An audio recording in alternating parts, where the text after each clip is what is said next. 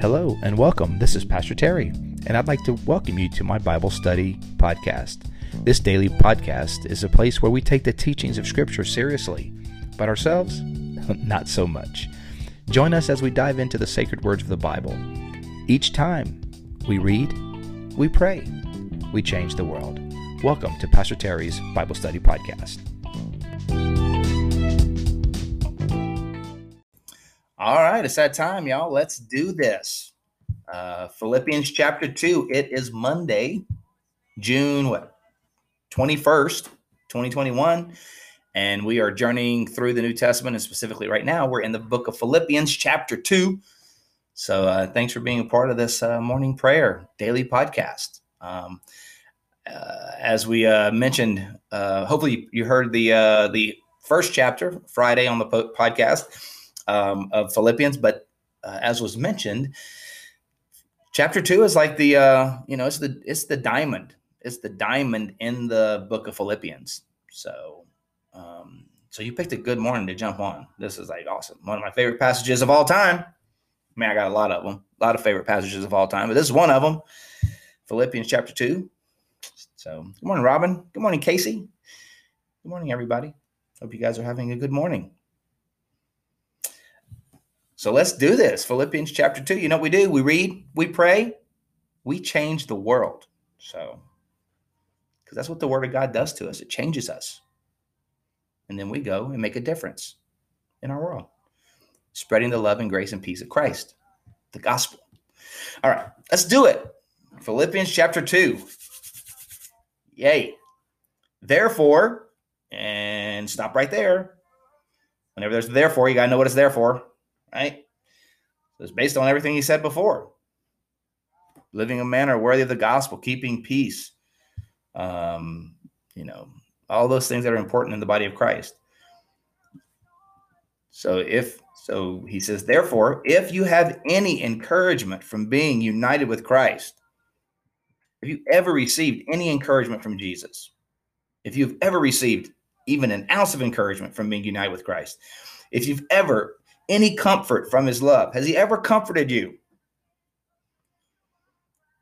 Have you ever sensed any common sharing in the Spirit, Holy Spirit? Have you felt a unity with the Holy Spirit? Has the Holy Spirit ever touched your life? If any tenderness and compassion, have you ever experienced the tenderness and compassion of Jesus? Has anybody? These are all rhetorical questions, right? These are all rhetorical questions. Of course, we've experienced comfort. Of course, we've shared in his love and shared in the Holy Spirit. Of course, we've experienced the tenderness and compassion of Jesus. So Paul says, since if you've received any of these things, even in just a minute amount, then make my joy complete by being like-minded, having the same love, being one in spirit and of one mind, unity, right? So we've been saying all along, and what Paul has been making the point in multiple books now, Ephesians and Philippians, unity, man. Unity in the body of Christ is what will communicate the truthfulness and the validity of the good news.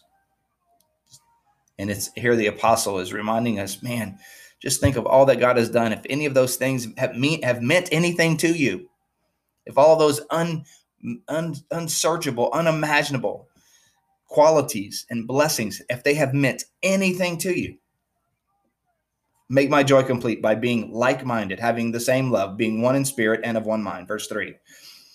Do nothing. Oh boy, that's a lot. That's all inclusive. Do nothing out of selfish ambition or vain conceit. Rather, in humility, value others above yourself, not looking to your own interest, but each of you to the interest of others. Man, nothing out of selfish ambition or vain conceit. That's a good thing for us to always sort of sift our. We all have things we want to do. We all have ambition. Some people have more ambition than others, and there's nothing wrong with ambition. There's nothing wrong with wanting to, do better and improve and achieve. And there's nothing that inherently wrong with that. But this is a great litmus test to run those desires through. Lord, so it's a prayer, right? Lord, I don't want to do anything out of selfish ambition or vain conceit. Like, I don't want to draw attention to myself. I don't want it to be about me. I don't want this to be about my vanity or my conceit. I want this to be about you.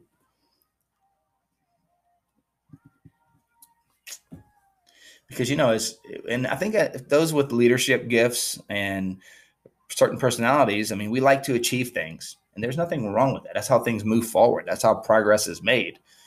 In fact, that's how the advancement of the gospel goes on, by people who want achievement. They want to do things. So there's nothing wrong with achievement per se, or even ambition. We just have to be aware that we aren't that we aren't stampeding people on the way, right? So do nothing out of selfish ambition or vain conceit, in humility. And then he's going to give us an example, right? He's going to show us Jesus is our example. More people, more like Jesus, right here. Verse 5. Welcome, everybody. If you've just jumped on, we're glad you're here. In your relationships with one another, again, he's talking about in the church specifically. In your relationships with one another, have the same mindset as Christ Jesus. Well, what was his mindset? Well, he's going to tell us. And this right here, these 5-6 verses right here is the Christ hymn. This is the crown jewel of Philippians. It is the Christ hymn that basically is poetically, it shows Christ's incarnation and ascension. So in your relationships with one another, have this same mindset, have the same attitude that Christ had. Verse 6. What was his attitude? Well, who in being very nature God did not consider equality with God something to be used to his own advantage. So he's saying Jesus was in very nature God. Jesus was not created. Here's a little theology 101. Sometimes people say God created Jesus. No, he did not. God did not create Jesus. Everybody say it with me. God did not create Jesus. A lot of ink has been spilt over this distinction. Jesus is not a created being. He was begotten, not made. He's of the same substance. He's God. Jesus is God. So verse 6 says, Jesus, who being in very nature God, he wasn't subservient to God. He wasn't a second-class deity. He was God. He is God. So Jesus, being in very nature God, did not consider equality with God something to be used to his advantage. So although he was equal with God, he did not, when he became a man, he surrendered some of those rights that were his by virtue of his divinity. He willingly relinquished those. He didn't cling to those. For example, when Jesus was a human, he wasn't in all places at the same time. His omnipresence. He wasn't in all places at all times.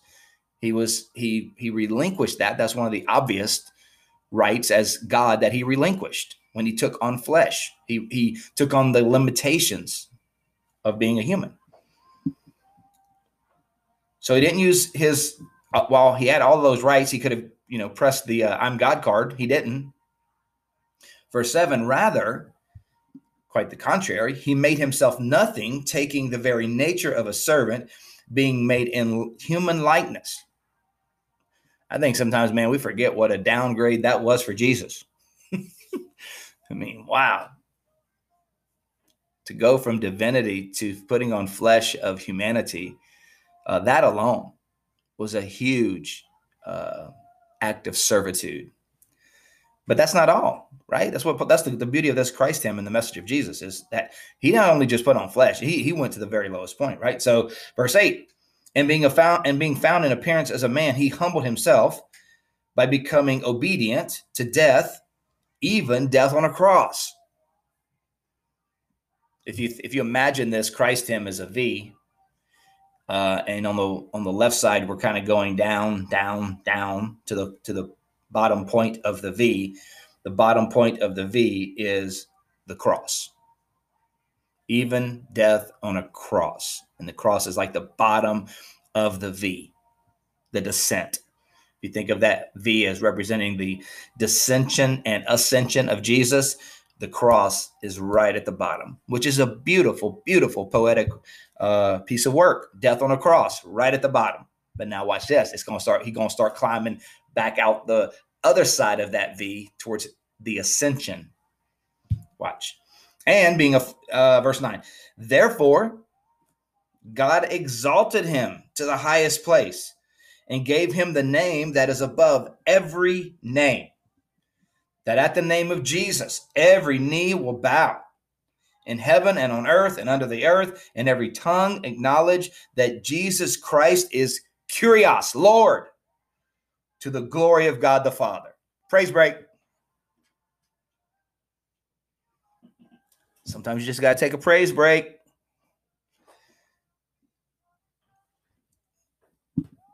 Every knee should bow. Look, every knee is going to bow. Like, here's the thing. You can either bow your knee to Jesus now, voluntarily, or you will bow your knee to Jesus in the end, mandatory. I don't know if mandatorily is a word, but but one way, mandatorily. I don't know. It should be. That's a really cool sounding word. But yeah, you either bow your knee now voluntarily, or you do it later by mandate. Because every knee will bow, every tongue confess that Jesus Christ is Lord to the glory of God the Father.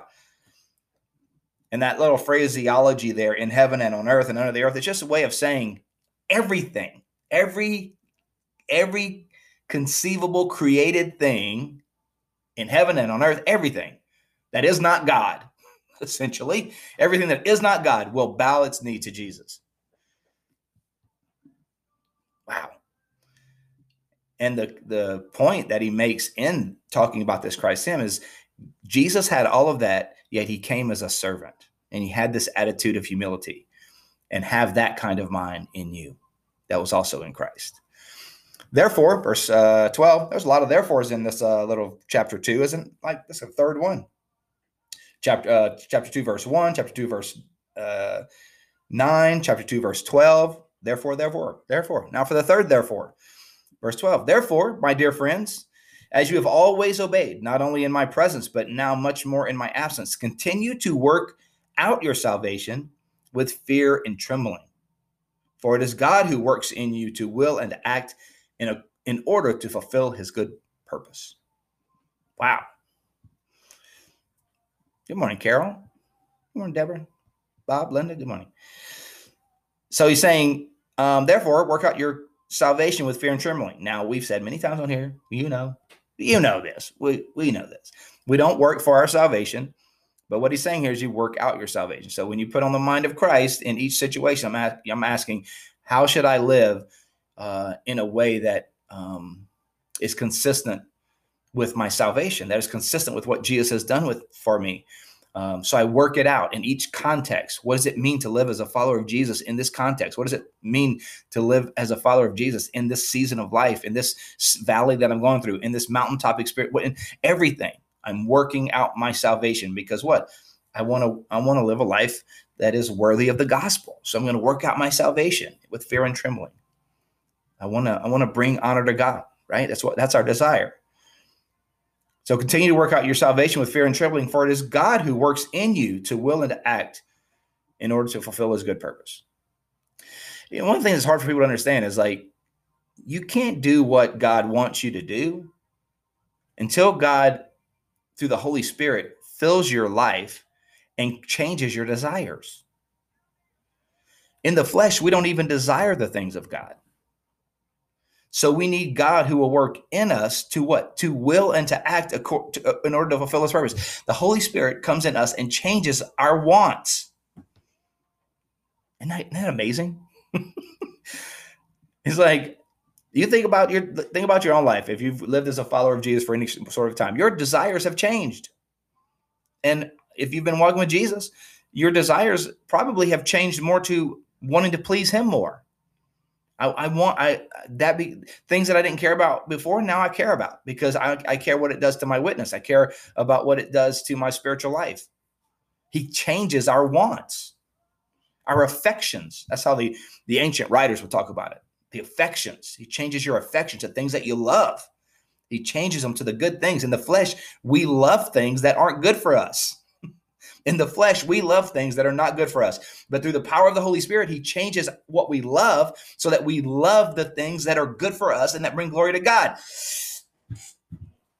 Yes. Yes. So it is God who works in you to will and to act in order to fulfill his good purpose. It's all God, man. God in you, through you.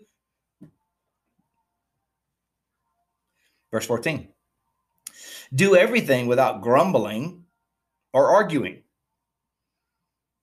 so that you may become blameless and pure, children of God without fault in a warped and crooked generation. Now, some people say, is it grumbling and arguing about what you do with other believers, or is it don't grumble towards God? Often in the Bible, gossip is about people, but grumbling is about God. So it kind of could be both, right? But either way, don't do it. Then you will shine. I love this verse. I love verse 15, the latter half. If you do these things, if you have the mind of Christ, and you don't argue and grumble, and you move more and more towards being blameless and pure, children of God without fault in a warped and crooked generation. Watch this. Then, I love this, you will shine among them like stars in the sky as you hold firmly to the word of life. You're going to stand out. You're going to stand out.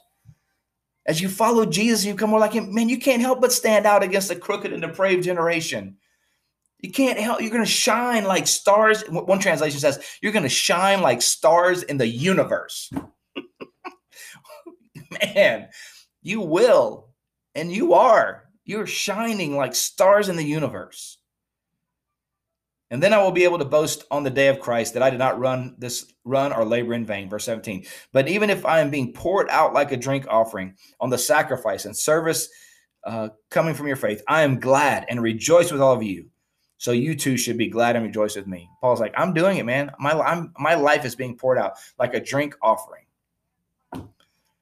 And that in pagan and in Christian worship, or in Jewish worship, that was a very common thing to pour, like on the sacrifice as it was burning. They would either pour wine or some kind of drink on the altar, on the sacrifice being consumed. Of course, it would steam and smoke and whatever. And it was an offering. It was an offering. And Paul's saying that I'm being poured out like a drink offering on the sacrifice. But I rejoice. Verse 19. I hope in the Lord Jesus to send Timothy to you soon. Timothy's a buddy, is a mentee, that I may be cheered when I receive news about you. I have no one else like him who will show genuine concern for your welfare. For everyone looks out for their own interests, not those of Jesus Christ. But you know that Timothy has proved himself, because as a son with his father, he has served me in the work of the gospel. How about a nice little verse there for around Father's Day, right? But you know that Timothy has proved himself because as a son with his father, he has served with me. Paul's like, Timothy's my boy. He's like a son to me. I hope, therefore, to send him as soon as I see how things go with me. And I am confident in the Lord that I myself will come soon. Remember, Paul's in prison, but he's saying, you know what? I'm going to send Timothy, and I'm confident that I will be able to come to see you soon as well. But I think it necessary to send back to you Epaphroditus, my brother, co-worker, and fellow soldier, who is also your messenger. So it's believed that Epaphroditus is the one who came to meet Paul and came with a gift from the Philippians to Paul in jail. And now Paul is sending Epaphroditus back to the Philippians with this letter. For he longs for all of you and is distressed because you heard he was ill. So apparently Epaphroditus got sick when he went to visit Paul somehow on the journey, or while he was with Paul, he came down ill. And so the Philippians were concerned. Verse 27, indeed, he was ill and almost died. COVID. That's not funny. Why am I laughing? That's not funny. Shame on me. Verse 27, Indeed, he was ill and almost died, but God had mercy on him, and not on him only, but also on me, to spare me sorrow upon sorrow. Therefore, I am all the more eager to send him, so that when you see him again, you may be glad, and I may have less anxiety. We all want less of that, right? So then, welcome him in the Lord with great joy, and honor people like him, because he almost died for the work of Christ. He risked his life to make up for the help you yourselves could not give to me. So Paul's saying, you guys couldn't come yourself, and that's okay. But remember, Epaphroditus made this journey and did this this act of kindness on your behalf. So remember him. Remember him. All right, you guys, that's the end of chapter 2. Awesome stuff. Love that chapter. So much good stuff in there. So much to apply.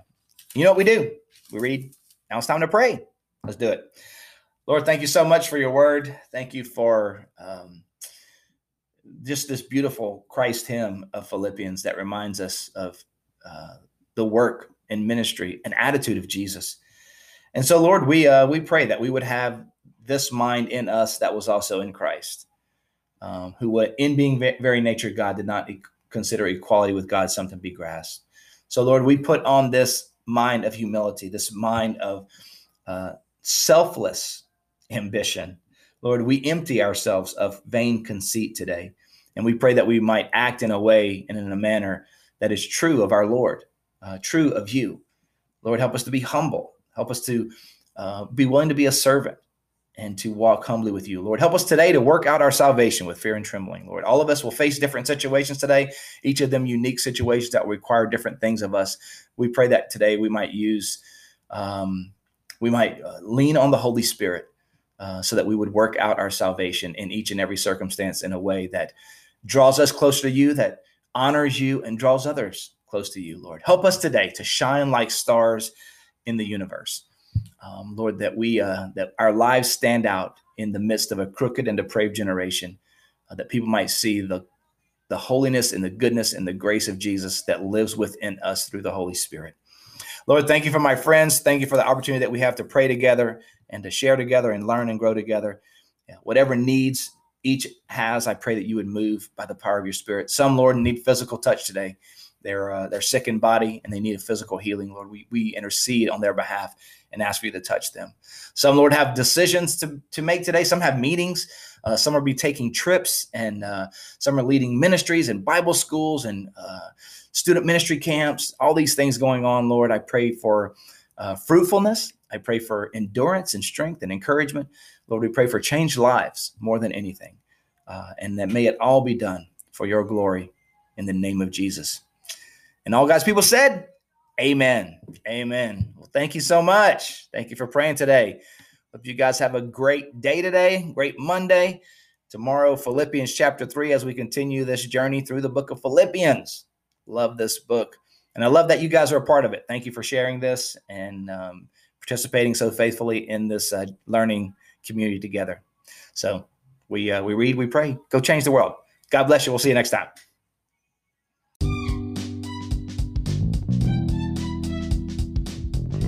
Thank you for joining us today on Pastor Terry's Bible Study Podcast. We hope you enjoyed today's show. If this episode has been an encouragement to you, please help us by spreading the word about the podcast. You can do that by giving us a thumbs up, subscribing, and sharing it with your friends. You can also find me, Pastor Terry, as well as Bayside Church in Safety Harbor, Florida, on all social media platforms. The church you will find at Bayside Church SH. Again, thank you for being with us today and for sharing this podcast with your friends. Until next time, remember, God's word is true. Everything else is merely commentary. God bless you. We'll see you next time.